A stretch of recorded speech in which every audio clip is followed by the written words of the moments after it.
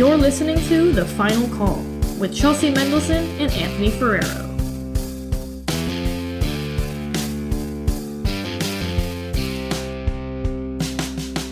What's going on, everybody? Welcome to episode 19 of The Final Call. I'm Chelsea Mendelson alongside Anthony Ferrero as always, and we've got a lot of stuff to talk about today, mostly related to college sports because college football is still at its peak right now. College basketball just started up, and some crazy stuff happened in both of those realms this week. But we're going to start with talking about some MLB sort of off-season type stuff. So Anthony, take it away. Yeah, so some of this stuff is going to be quick, rapid fire. First of all, the Marlins, we talked about, let go of Kim Ng, mutually parted ways. We talked about that. So the Marlins actually hired a new president of baseball operations, Peter Bendix. And the reason I'm going to go over this fast is because he was the general manager of the Rays. Baseball is one of the sports, very few sports, I feel like, where a lot of times existing general managers will just leave their current team to go to another team. You see that. I can think of, I don't want to say it happens all the time, but I can think of several occasions in the past 20 years where we've seen people leave front office roles from one team to go to a different team, whether it's because they have a bigger budget, a bigger market, they have better players, whatever it is. Teams or people in positions of power will leave to go to similar positions of power. In this case, an even better position of power. With different teams. That's the key here. And this will be a touching point that people will leave jobs to go to other teams. We'll touch on that here in a second, but I just want to get that as precedent out of the way. So they get their new president of baseball operations. Meanwhile, the Angels are going to hire Ron Washington as their manager. This is big because Ron Washington is on the all good people team, first team of all good people. Ron Washington is on there. He's 71 years old. He was the big league manager for a long time. It was most recently, I believe, a third base coach for the Atlanta Braves. As much as I ranted about them, I called their offense historic. Ron Washington was part of that team. He's a great person. He is a great man. He is now managing the Angels, who have, for lack of a better term, been an absolute dumpster fire with the Ohtani situation and everything that has gone down there. Trout is one of the best players in baseball, arguably in baseball history, depending on how you want to look at it. He's been hurt all the time. So to get a cultural reset and a good person above all else, good person and a great baseball mind in there should do wonders for the Angels. So there's that. The Mets hire a new manager, Carlos Mendoza. He was a bench coach, which is an assistant coach for the Yankees. So stays in New York, goes to manage the Mets. However, that's not the big Mets news I want to talk about. I saw this come out there, and I love it. So the Mets owner is Steve Cohen. He's a hedge fund guy, and he is made of money. Everything I'm pretty sure when he cries, coins, pennies drip when he cries. This man is made of money, which is a Mets fan's dream. In baseball, you want your owner to be made of money. So Steve Cohen comes out and he proposes an $8 billion, with a B, entertainment district adjacent to Citi Field, which is where the Mets play. First of all, I love this as an idea because I think almost small cities, but districts where you have entertainment surrounding your sports area are fantastic. I know that in Cleveland, I believe it is, the Guardians and the Cavaliers are close to one another. They have kind of a district. In Arizona, for example, the Suns and the Diamondbacks are a 2-minute walk between the stadiums where they are currently. But all that's there right now are very few restaurants and then apartment buildings where, Steve Cohen is talking about doing surrounding the stadium with a couple different things. First of all, the project, which again, $8 billion with a B, would include amenities like 20 acres of green space, athletic fields, playgrounds, It would include a Hard Rock hotel and casino, as well as many other fan experiences in the area. So they're really building up this massive expansion area to, one, get people to come to Citi Field and come to Mets games. And two, even if you're not going to the games itself, you can still hang out, come to this area, support the team, be around. And what I love this is it's creating more of an atmosphere around your sport. Instead of just going to a sport, you are going to creating this atmosphere around your sport and around your team. I know plenty of people in baseball and basketball, really all different types of sports. If the stadium is way in Timbuktu, that prevents me from wanting to go to the stadium. But if you have things surrounding the stadium, then I have more to do. Think we're in Arizona. Think of what the Coyotes used to have. Obviously, they're not there anymore. But what the Cardinals have in Glendale. I do not want to travel to Glendale because it is far away. But when you consider all of the shops and the things that are happening around Glendale, around that area next to the Cardinal Stadium, it makes it more likely to where I could go to a Cardinal game and then go to the surrounding shops and restaurants, and it gets me to go out there more. That's what Steve Cohen is trying to achieve here with the Mets, and I am all for it. Chelsea, what are your thoughts not only on the idea of this expansion, but the price tag as a whole and just everything about it? That's a lot of money. Yeah. And as someone who lives in Central Phoenix, very close to Tempe, and I have a lot of friends and family in Tempe, I bring this up because they just, as you talked about the Coyotes for a second, the Coyotes wanted to build essentially what you're describing for the Coyotes in Tempe. I think it was probably half that amount of money, or like nowhere near that amount of money, but still basically the same thing, a giant entertainment district in Tempe, which for those who aren't from Arizona or have never been to Tempe, already super trafficy city, already very chaotic at all times because ASU is basically the city. Think what Disneyland is to Anaheim, ASU is to Tempe, pretty much. Just like causing traffic, everyone is there for ASU. My dog is squeaking his toy. Ignore that. Anyway, so Tempe said absolutely not to the Coyotes. And I feel like the Mets might get the same response. Wilbur, it's fine. I don't know though. It sort of depends on what the proposal, has, if the city feels like that's worth it for them, but it is a very, very big investment. And he wants tax dollars. And I think a lot of people are like, I don't know if I want my tax dollars to go to that, which is super valid, especially for the people that aren't into sports at all. Like, why would we do this much money? So, I could see both sides of it. In my brain, New York has enough stuff, Like, I don't think that they need more stuff. They already have, like, I feel like every single sports league, half the teams are in New York. Like, why do we need more? To me, why do we need more stuff built for sport? I've been to New York. It felt like no matter where I looked, I could see one of the arenas or stadiums when you're in New York, even the one in New Jersey. Like, you could see that. So, like, I don't know. Like I said, I could see it going either way.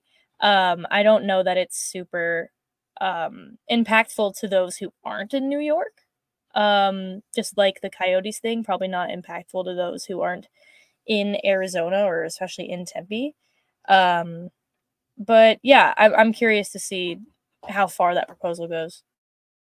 The part that I will say I think might be relevant to people outside is the idea of a hotel, and to a further extent a casino. But Steve Cohen's partnering with the Hard Rock company, and that's the hotel that is going to go close by. I think that might be a big deal should people want to travel, whether it's for regular season games, but also playoff games. I am not familiar with the layout of Citi Field and the area surrounding Citi Field. so I cannot speak to what the hotel scene looks like or anything like that. But I thought you brought up a good point. The traffic. New York is already one of the most traffic infested cities in the world. Bringing in, even more potential traffic to the area does not seem smart. As I mentioned, I still like the idea of a community surrounding the sports event, an atmosphere, if you will. But I think you brought up some really good points. Definitely something to watch for. I think it's cool. Obviously, it's going to take years for that to get done, but kudos to Steve Cohen for reinvesting in the baseball team to get results out of there.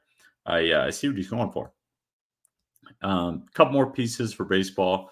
The Guardians hire a new manager. They hired Stephen Vogt, which is interesting for the simple fact that he last played baseball in 2022. He just retired last year. This current season, he served as a coach with the Seattle Mariners, I believe. And now he's already being hired by the Guardians. And the reason why I bring that up is because baseball is a sport to which you may see guys retire. And if you can kind of tell when they're playing, hey, this guy's going to be a manager, this guy's going to be a coach. You can kind of have that feeling. He's one of the guys where the Guardians interviewed him, and the word on the street from the Guardians was, we cannot let this guy leave the building. His attitude, his way of leadership, it is infectious. We cannot let him leave. He's obviously going to be very young, very new to this thing, never done it before. But kudos to him getting a manager position first time. Recently retired. I thought that was crazy. I heard someone brought up the fact that in his last at bat, I believe he hit a home run in 2022. And all of a sudden now, a year later, 2 seasons later, technically, he's going to be the manager of a big league ball club. Crazy meteoric rise, but good for him. And lastly, the big news that, I kind of teed off at the beginning with, people will leave positions of power for either the same or better positions of power. Craig Counsell was the manager with the Brewers. His contract expired, and it did not look like the Brewers were going to bring him back. They were kind of in talks, but it was kind of shaky grounds. It never looked like it was going to be a thing. So Counsell is free to talk to other teams. And he interviewed with the Guardians and the Mets, who both, as I talked about, hired other people. All of a sudden, the Chicago Cubs, who were in the same division as the Brewers, so they are their rivals, they come out and they hire Craig Counsell. Chelsea, they still had a manager at the time when they hired a new manager. That is unprecedented. I talked about you may hire someone else to come run your team from a different position to yours. That happens. But to have it happen while you still have a manager is insane. We saw, the Giants, who didn't have a manager, took the Padres manager and took him as their own, and Melvin. That already happened this year. That is normal. But to hire someone while you still have a manager is wild. So the Cubs manager at the time, David Ross, they barely missed the playoffs. He was well respected in the building, and they did have a little bit of a collapse in the final month. They should have made the playoffs, ultimately didn't. That may have been why they go to look outside. Craig Counsell ends up getting the Cubs job. Everyone is like, what is happening? Because, David Ross gets let go all of a sudden because the Cubs hired Craig Counsell and gave him a massive payday. They gave him let me make sure I get the numbers right, a 5-year, $40 million contract, which is eight annually, which completely blows the roof off of manager salaries for baseball. The highest I want to say right now is like 5, and Counsell just got 8 per year. So it completely blows that up. But the idea of hiring someone that's like hiring a head coach when you still have a head coach. That is essentially what has happened. And right after the hiring was like reported on by, people with sources, the Cubs put out a statement saying like, "Hey, David Ross," the owner, Jed Hoyer, said, "Hey, thank you, David Ross. You're well respected within the community. Thank you for what you've done. We've decided to go in a different direction." And then like 2 seconds later, it was like, "Hey, we have hired Craig Counsell, you know, um, amazing coach with the Brewers," and he is. Craig Counsell is a very good coach. Obviously, he's paid as such now with a very handsome raise. But yeah, this concept, when it was unfolding, and a lot of these managerial hires happen on the same day. So we're kind of going off of one another. And all of a sudden this happens, and we're all like, what? Everyone's confused. It's kind of a bombshell in the baseball community. So, Chelsea, getting your thoughts on that entire thing of hiring someone while you still have a coach? That's crazy. I didn't hear about that at all. That is very unhinged. That's like homie wasn't even done like packing his office up yet, and they hired a new dude. Like, yeah, I've never heard of that happening, like at any level of any sort. And like, I feel like especially in the last year or so, I've heard a lot of very scandalous things happening in front offices of sports teams. Not even just the professional level, also the collegiate level. Um, so that's yeah, I've never heard of that happening before. Kind of disrespectful, I'd say. Like, even if things weren't working out, like, the Suns fired Monty Williams. They waited like a while before they hired somebody else. Like, come on now. Like, you gotta wait a minute. You gotta wait a minute before you hire. Like, doesn't matter if it's manager, if it's coach, if it's, I don't know, literally any other position. You gotta wait. You gotta be like, okay, yeah, we're firing this dude. And then at least wait like a couple days. And then be like, oh, we got a new dude. Don't worry, everyone. That's valid. Being like, fire hire, like back to back, like, no, you don't do that. That's a bad look. That's a really bad look. Yeah, and the weirdest part about it all is that it's not like the Cubs were bad. This was David Ross in his second year. The Cubs took a jump this year. Like I said, they really fell apart. They should have been in the playoffs, completely fell apart the last month of the year and lost that playoff spot. But things were still looking good. Players respected the manager. From what we all saw, everything was obviously, it sucks that you missed the playoffs. You have that fall. But everyone was, things were looking good. Things were looking up. They had improved from last year. Things were looking good. And then all of a sudden, granted, I think we all think Craig Counsell is a better manager than David Ross. That I'm not going to argue. But to your point, you could have handled it better. There were no reports out about Ross being fired anyway. It all of a sudden came together. It was like, I remember following along on social media. It was It was the Mets make their hire. It's not Craig Counsell. That was the big rumor, is that Counsell's going to the Mets. Okay, it's not happening. They hire Mendoza. Counsell's not going to the Mets. And then it was like half an hour later. Okay, Counsell's not staying with the Brewers. And then another hour goes by. Counsell is being hired, but in another manager role. Another hour goes by. He's being hired as a manager to a team that still has a manager. And then half an hour went by and it's like, oh, that team is the Cubs. And then all of a sudden this massive bombshell happens. And we're all just kind of sitting on our heels trying to figure out what's going on. But yeah, that absolutely massive story. That's been absolutely crazy. That's pretty much how for baseball news. Managers are still being hired. Baseball free agency is happening. Teams are talking to players. No big deals have gone down yet. Nothing massive as far as trades have happened yet. Everyone's on Ohtani watch. There are other really good players. There's a really good pitcher from Japan who will come over as well and play.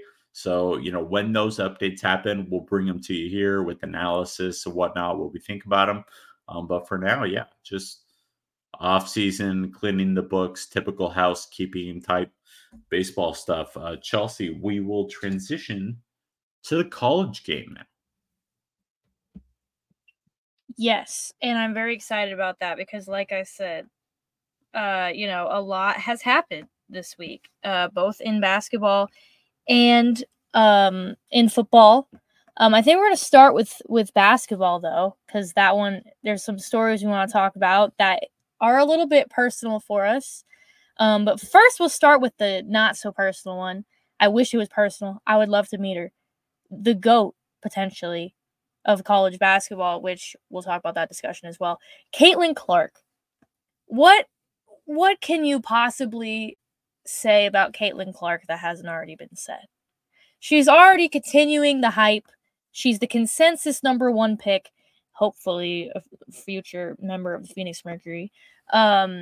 She is just incredible. I have her stats. I already did. Now they're gone. I have her stats pulled up from this season. Mind you, they've only played 2 games and then 2 exhibition games, but still, okay? She's averaging 36 points, 7.5 rebounds. She has 16 assists over 2 games, so averaging 8 assists. She's shooting really good splits. She's shooting 50% from the field, including 36% from 3, which, mind you, that's on a lot of threes. She's 3 for 25 in 2 games. Come on. I saw someone, and you can argue with this all you want, but I saw someone say on Twitter that she is better than some of these dudes in the NBA. And I wholeheartedly believe that. And I know a lot of people want to be like, well, the NBA is better than... shut up, okay? No, it's not. These are players playing at the same level, all right?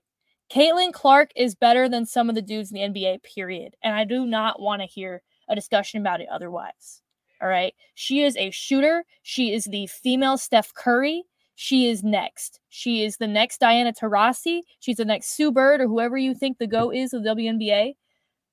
That is Caitlin Clark. She is incredible. And also, let's talk about the fact that, I don't want to say single-handedly and disrespect the Iowa roster like that, because they have some ballers, okay? But let's say it anyway. She single-handedly filled up an entire football stadium to watch her play basketball, okay?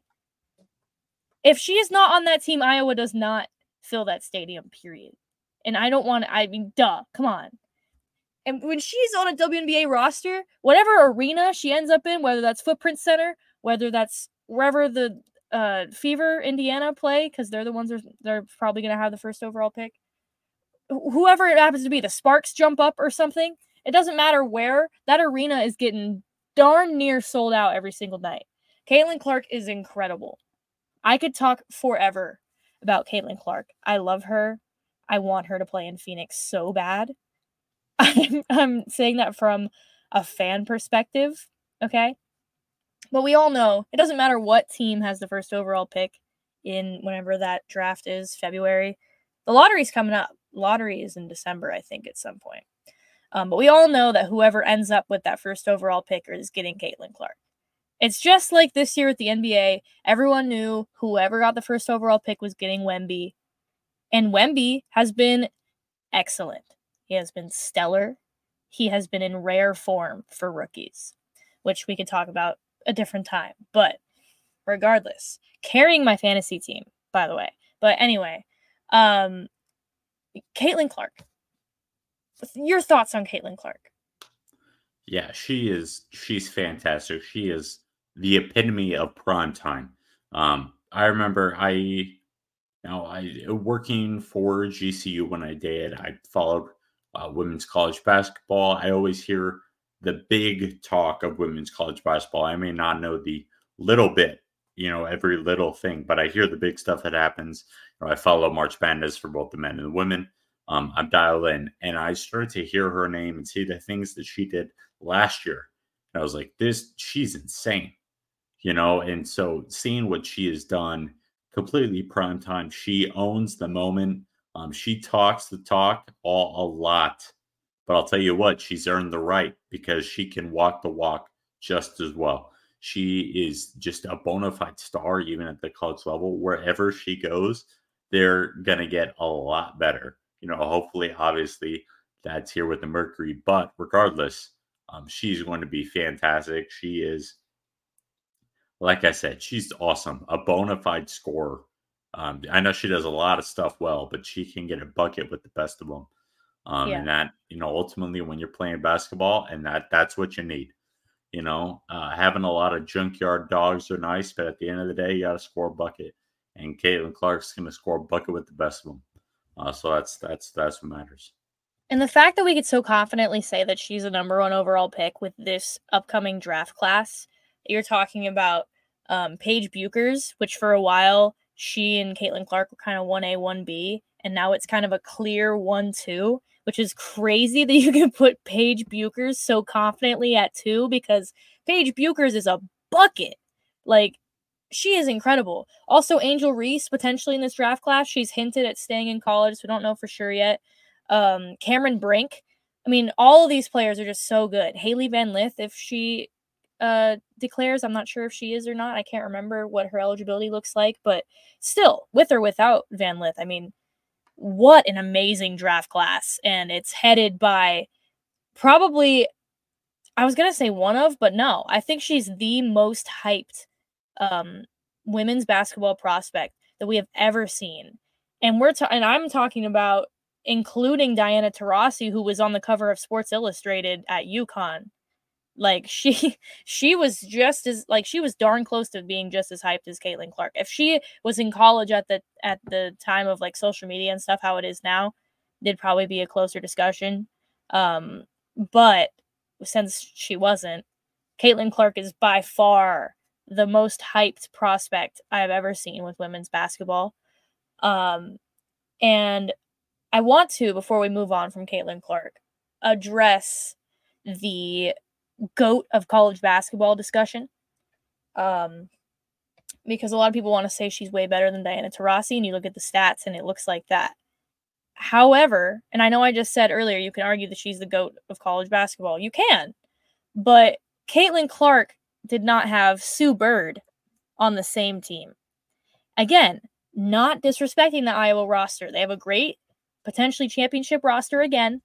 We saw how far they went last year. They could do it again, and they probably will. But she doesn't have a Sue Bird. Okay, Sue Bird and Diana Taurasi were at UConn at the same time. Okay?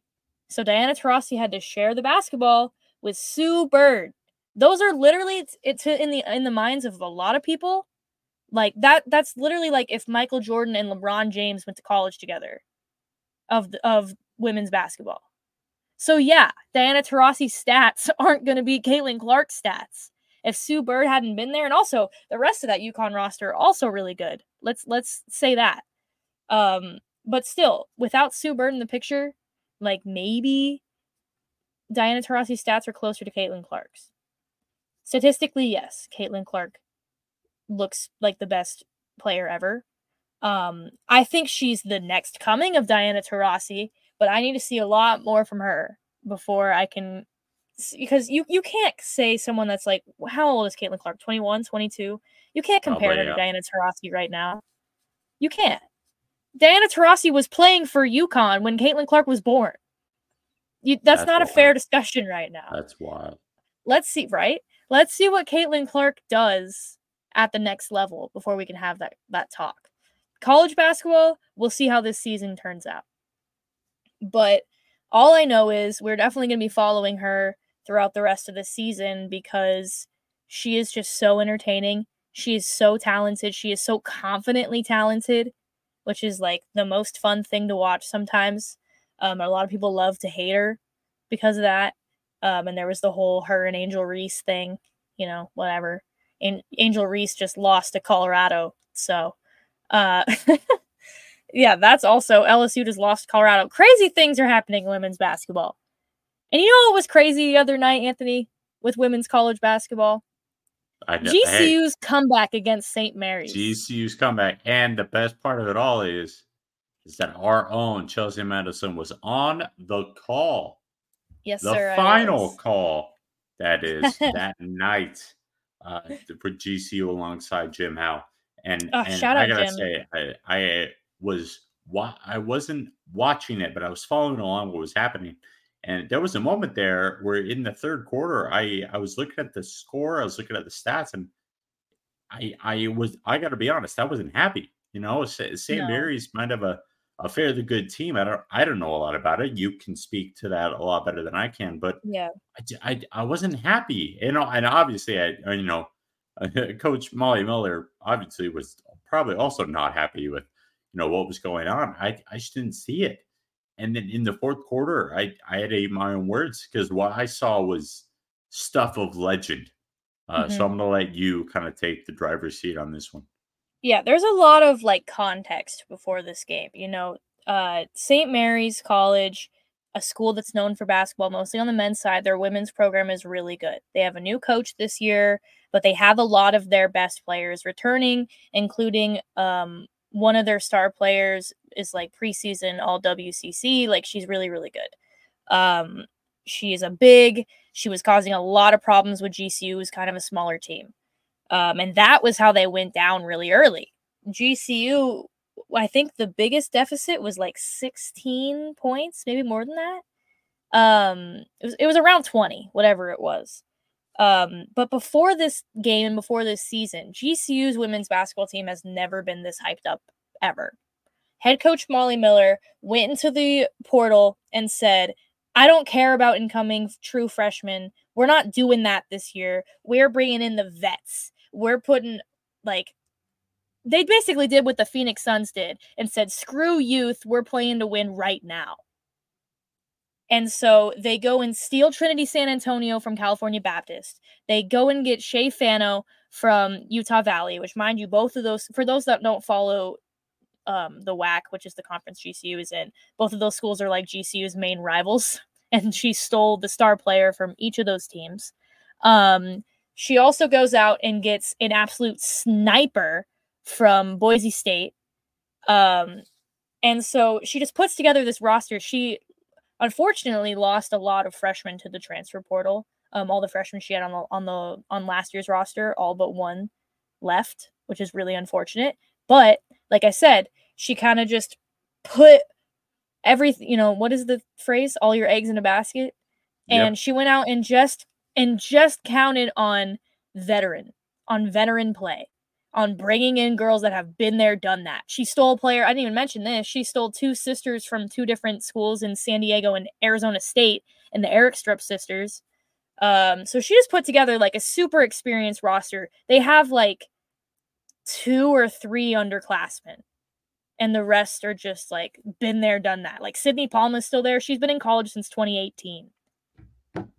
Like I was a sophomore, I think, in high school in 2018, or Yeah, junior in high school. No, sophomore. yes, I was a senior in high school in 2018. Maybe I was a junior. I don't know. Math is hard. But regardless, like you don't see this. You haven't seen this. Is a team that has no true freshman on it. She has one redshirt freshman, one redshirt sophomore, and if my memory serves me, no other underclassmen on this team. It is people that can hoop and have been hooping for a while. So they have that advantage of like a lot of veteran play. And so because of that, and because of especially Trinity San Antonio coming to town, Tiara Brown's still there, Olivia Lane's still there, Nadia Evans, who we're going to talk about in a second, is still there. Because of all of that, they were not only the clear, like by far number one vote in the preseason polls for the WAC, but they were also the only school in the WAC for women's basketball to make the mid-major top 25 poll. And not only did they make it, but they're 18th. They were 18th preseason. The only school in the entire conference, which is, I think, 11 schools, to make that list. And not only did they make it, because maybe you'll see a WAC school barely break in, 25, 22, somewhere in there. But they're 18th. Like, this is a team that the country is taking notice of. So then, fast forward, they go off of an exhibition where they destroyed a non-D1 team. That always happens. They won, I think, 40-90 or something. Then you're playing St. Mary's, which, as you mentioned, I was on the call.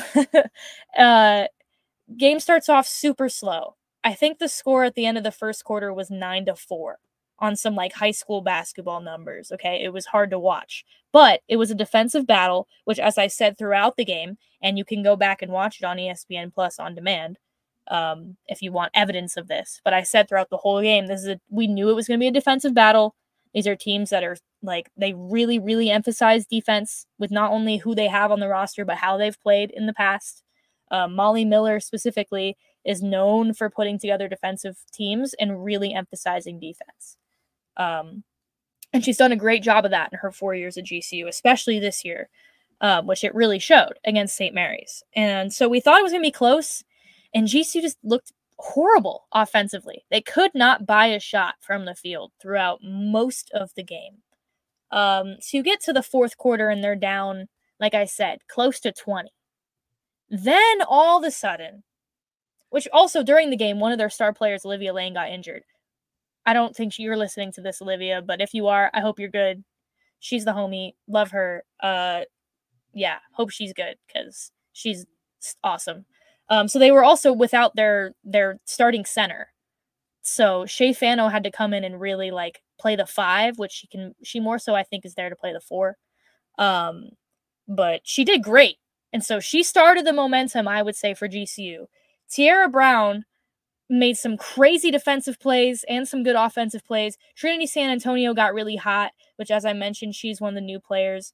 And Nadia Evans, who this is, I believe, her 3rd season at GCU, last year showed some potential to be like a star in the WAC. She led the team in scoring, I believe, with around 11 points a game, which in the WAC is really good. All of a sudden just could not miss a shot. Just threes were raining down, mostly from her. All of a sudden, there's like 2 minutes left, and GCU's down by like 2 points. They barely let St. Mary's score at all throughout the entire fourth quarter, especially the last half of the fourth quarter. All of a sudden, the game was close. And also, the arena is packed because it was a doubleheader. The men's team was playing right after the women's team, which we'll talk about briefly as well. And so the Havocs were loving it. The pep band, the entire pep band was there, so it was loud. And like you said, I was commentating it, and I just could not believe what I was seeing. I had no energy with I'll admit that. I had no energy with my commentary the first 3 quarters. And then all of a sudden the game got exciting and I was into it, which is like, that's a me thing to work on. But regardless, it got super exciting. Me and Jim Howell was the one doing play-by-play. Could not believe the game that we were watching. So then I can't remember exactly how the shots broke down. I think Trinity San Antonio made like a crazy looking layup to tie the game up. Then Tiara Brown on the other side makes a crazy defensive play, which I found out later she dislocated her finger on and then just put it back into place and kept playing. She told me that herself, which is wild in of itself because just before that she got like a finger to the nose and was bleeding all over the court. She kept playing and making clutch plays. That's just Tiara Brown for you. But yeah, the ball ends up on the other side of the court. It's tied up 52-52. And now the play that everyone's waiting for, I think there was maybe 7 seconds left. The ball gets thrown inbounds to Trinity San Antonio. She, which I didn't notice when it was live, passes it to Nadia and just like stumbles out of bounds. I think probably trying to draw a foul. Didn't draw the foul. A pick was set. Crazy. It was chaos. It looked terrible. Nadia Evans throws the ball towards the hoop, and as soon as she threw it, and you're not going to believe me that I say it, but as soon as I saw Nadia shoot it, I knew it was going in because she could not miss that night. And she was the person that needed to be taking that shot. And bang.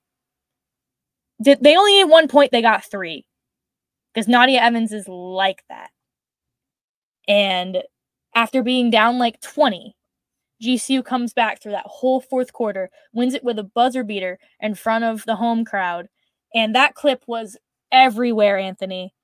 The amount of times I saw it on my feed, It was on CBS Sports. It was on ESPNW. It was on NCAA buzzer beaters. It was on NCAA March Madness. It was on every single page that exists for basketball and for women's basketball. And as it should. It was a crazy shot. It was also on the Scott Van Pelt show on ESPN. So, like, big Scott Van Pelt fan. Yeah, so that's huge that it got there. And, you know, most of the country doesn't even know what Grand Canyon University is. And yeah, crazy game. Well, really not crazy game, crazy fourth quarter. And you know, throughout the whole game, I was like, oh, all the hype for this GCU team.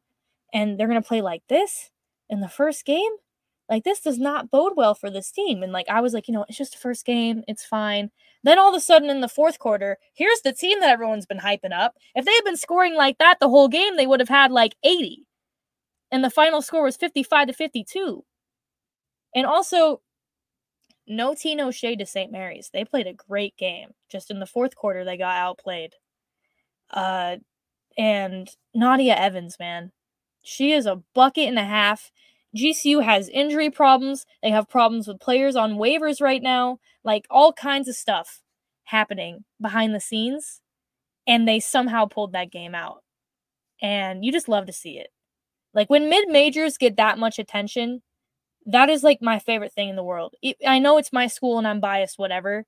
But, like, in general, I love it when mid-majors get the spotlight. Yeah, for sure. I know that, you know, this happened the other day. Men's basketball, James Madison upset number 4 team in the country, Michigan State. That was a big deal. Not only because James Madison football is going off right now in the second year in the D1 level. They're going off. They're undefeated.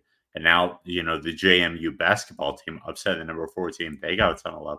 A couple things on this game. One, they got a ton of love because A, it's a buzzer beater. 2, it was opening night. You know what I mean? It's first night college basketball, and that was one of the big statements. Yo, college basketball is back, man. Buzzer beater, opening night. Look at this. It was massive. That's one of the reasons why I was everywhere.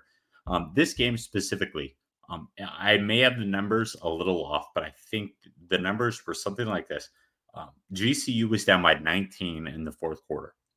I believe it was around the 7:26 mark. From that mark on, they went on a 22-0 run. That is correct. To end the game, to win the game on that buzzer beating 3. Yep.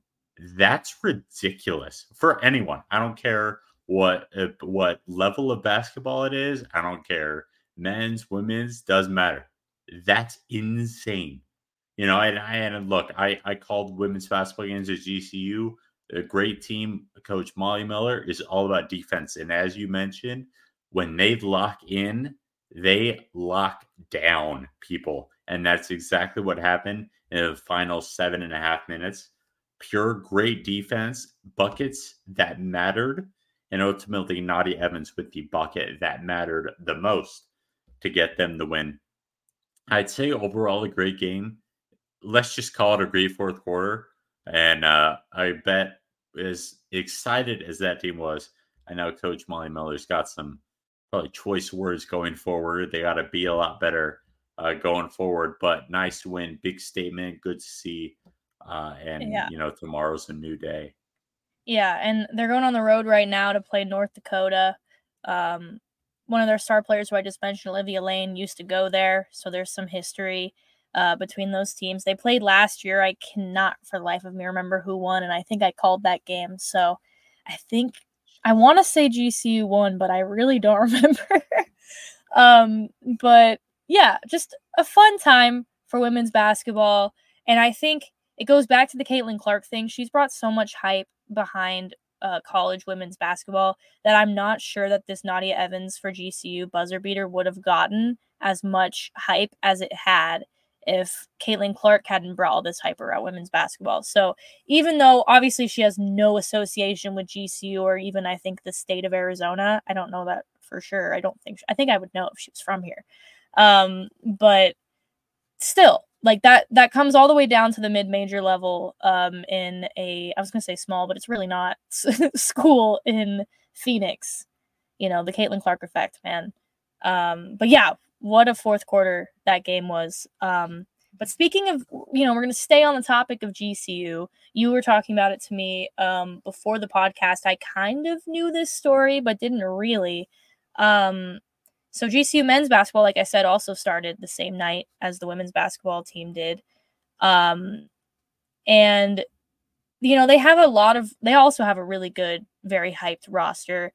A lot of different sites are already guessing that they're going to win the WAC. They're certainly the favorite to do it. And they could be, like, people are saying it, or at least implying it, they could be one of those teams that upsets somebody in the first round. They could be a second weekend team, is what a lot of people are saying. That's how good they are. They think they could beat a non-mid-major, or at least a really good team, whoever that happens to be. But a guy that I think not a lot of people expected to be the star, or at least immediately be the star, really showed out against Southeastern Missouri. Yes, SEMO. Southeastern Missouri.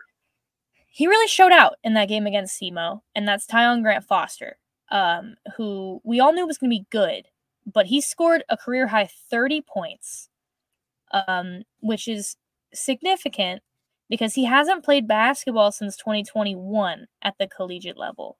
Anthony, do you want to tell the story? Yeah, so this is crazy, and I looked up some interesting stuff about him. So, like you said, 2021, the class of he was actually the number 2 JUCO player in the class of 2021. He's from Kansas. He was originally committed to then go play at Kansas, following his JUCO career. Decides to go elsewhere, goes to DePaul, and in his very first game, 2021, first game with DePaul, at halftime, he collapses and is rushed to the hospital with an injury, with a heart issue. No one knows if he's going to play basketball again.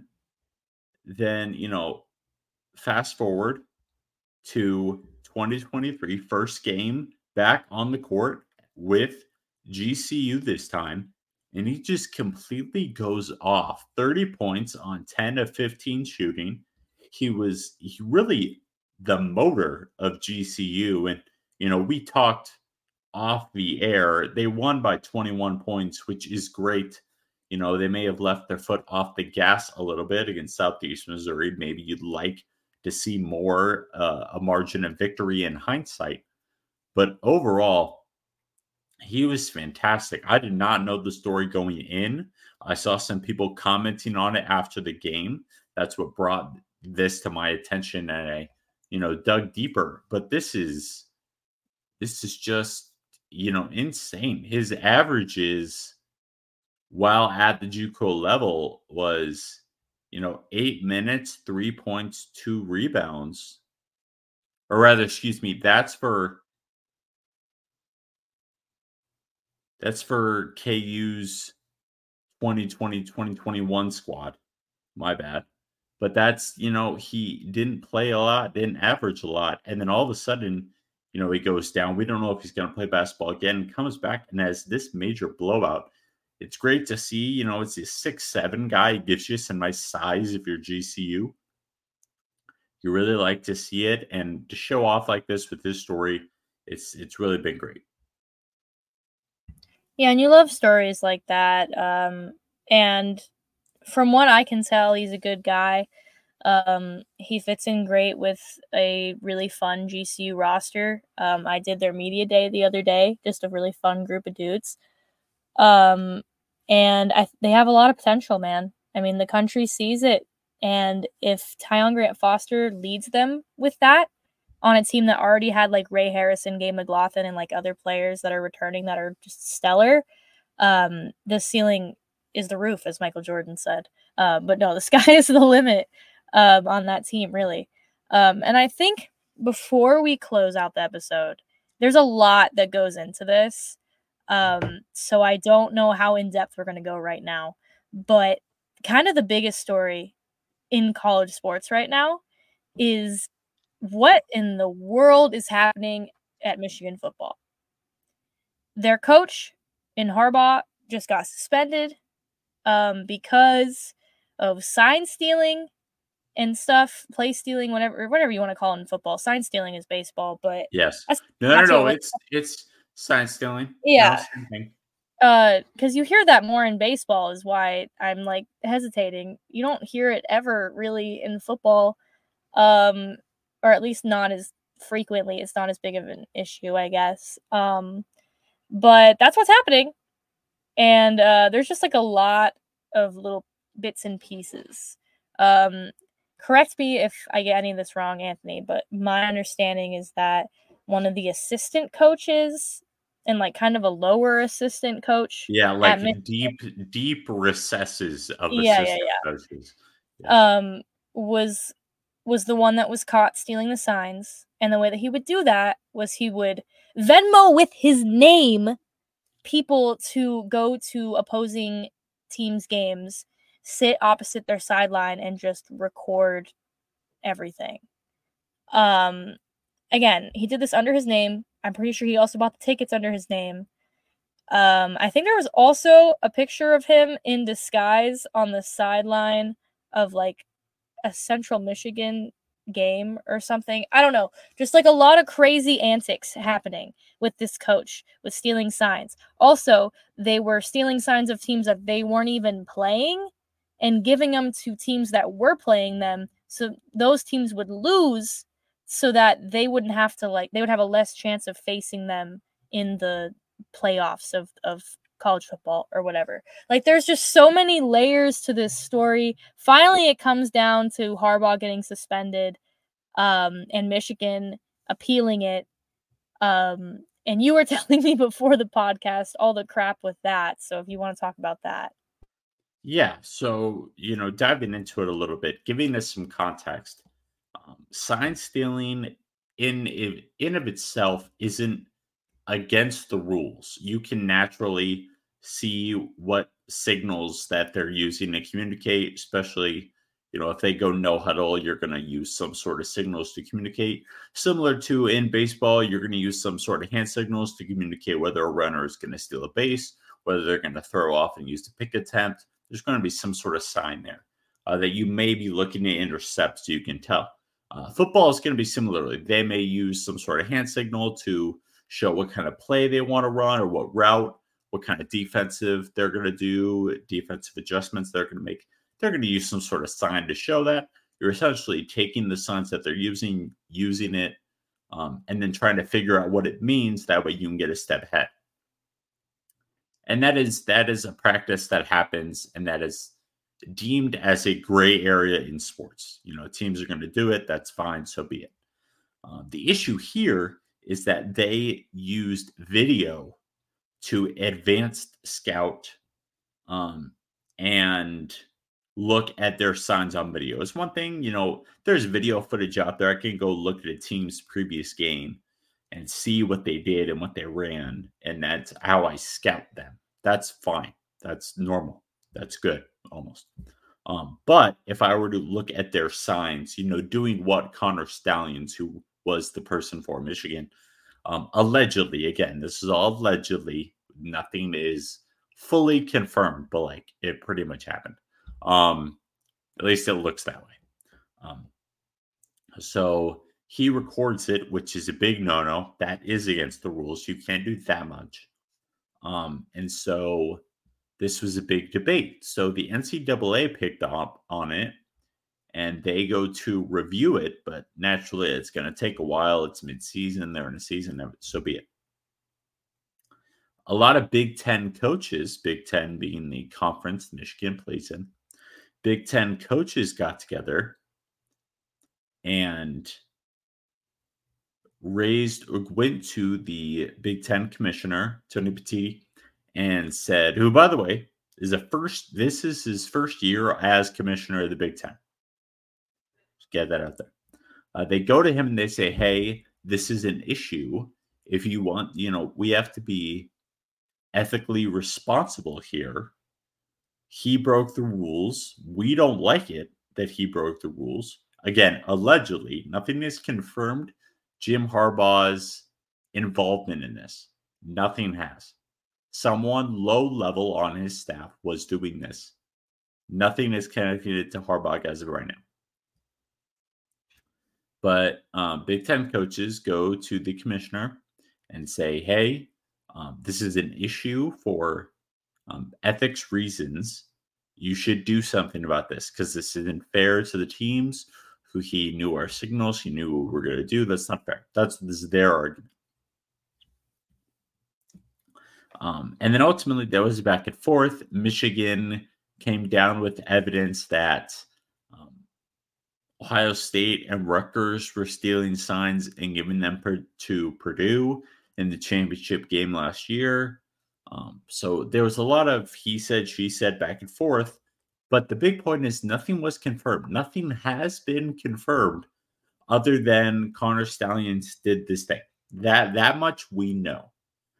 Outside of that, who did what, if Harbaugh knew about it, if anyone, whoever was involved, that much is all up to personal opinion. No one knows anything to be true on that front. They're still trying to figure that out. The NCAA launched an investigation into that, and they won't be done with that for a while. So all that's happening. Eventually, the Big Ten commissioner, Basidi, came today and said they're going to suspend Jim Harbaugh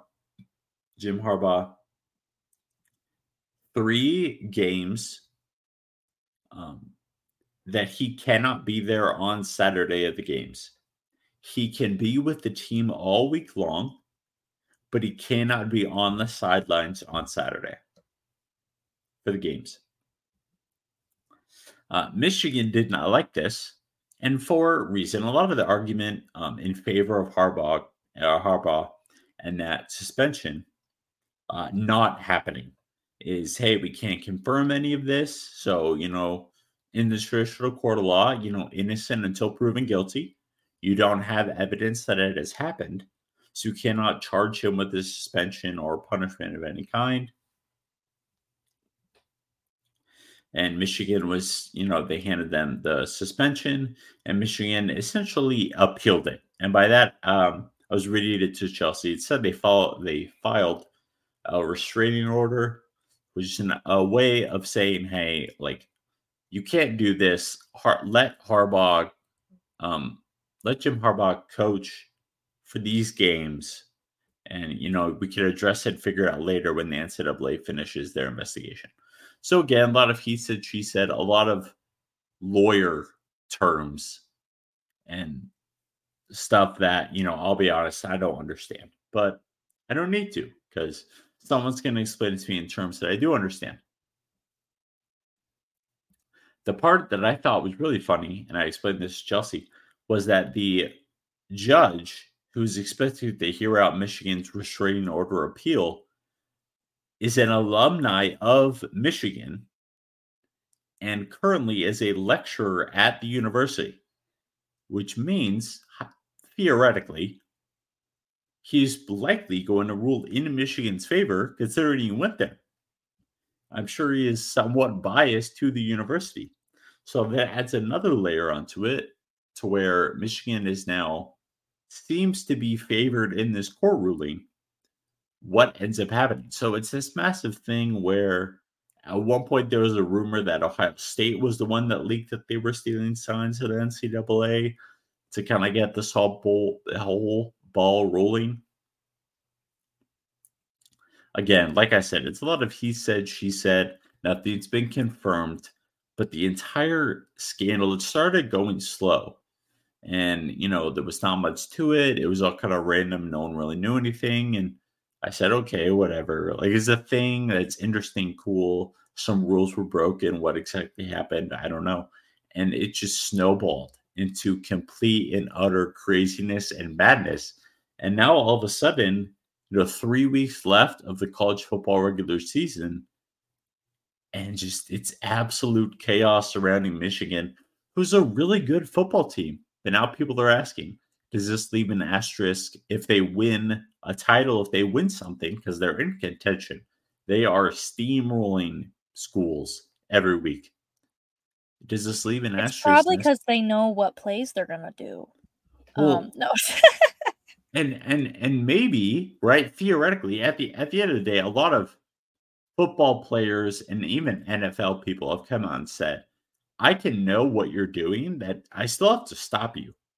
No, Like, yeah, even if it doesn't even make if that I big of a difference. exactly. So that's part of the argument is, does it make that big of a difference? Should it still have an asterisk? What does this do?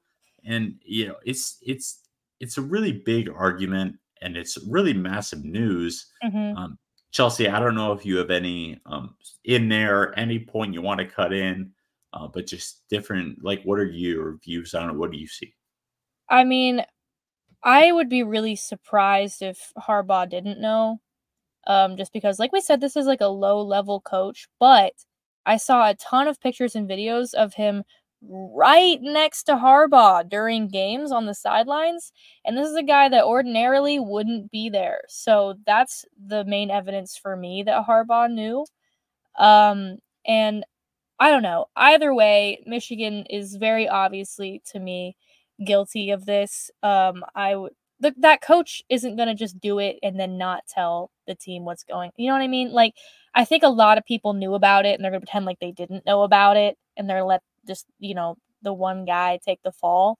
But at the end of the day, this is a whole team thing and they should be punished for it. And if it's just going to be Harbaugh being suspended for 3 games, that's pretty weak. Because I think it's a pretty big deal, but like, how much of an impact is it making? I don't think we'll ever really know that. But you're right. If they win a national championship, that's gonna be like, well, people are gonna feel the same way about that they did about the Astros in their last championship. It's the same vibe of like, well, yeah, they won, I guess, but they were cheating while they did it. So I don't know, but what I do know is it's a really interesting story. It's still happening. It's been happening for a couple weeks. Just now with the Harbaugh suspension, it's like really at the top of like all sports media right now. So we're gonna definitely keep our eye on it.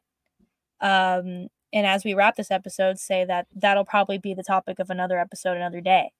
But thank you guys for listening. This is our first like over hour episode we've had in a hot minute. Just because so many things are happening. I love talking about college sports. College sports are more entertaining to me than professional sports. Um, Especially like football is just way more fun for me to watch when it's college than it is in the NFL. I don't know why that is. I think that's because I was raised watching Oregon Duck games. But I digress. Thank you guys for listening to yet another episode of The Final Call. Support women's basketball teams, support women's sports, watch college sports, do all that fun stuff. We love college sports season. It's great.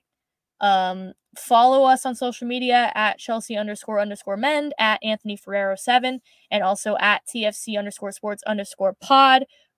Again, that's on X and Instagram, for updates, for clips, for content about us, about just fun things that have to do with this podcast. I was going to say most of the time, we'll say sometimes. But yeah, just keep listening. Big episode 20, whenever that comes out, hopefully next week. But I am a senior in college, so, hopefully next week. Otherwise, it'll be the week after that. But regardless, thank you guys for listening. Keep listening. Keep supporting us. We appreciate the support so much. It means so much to us. And we will see you guys whenever the next episode comes out.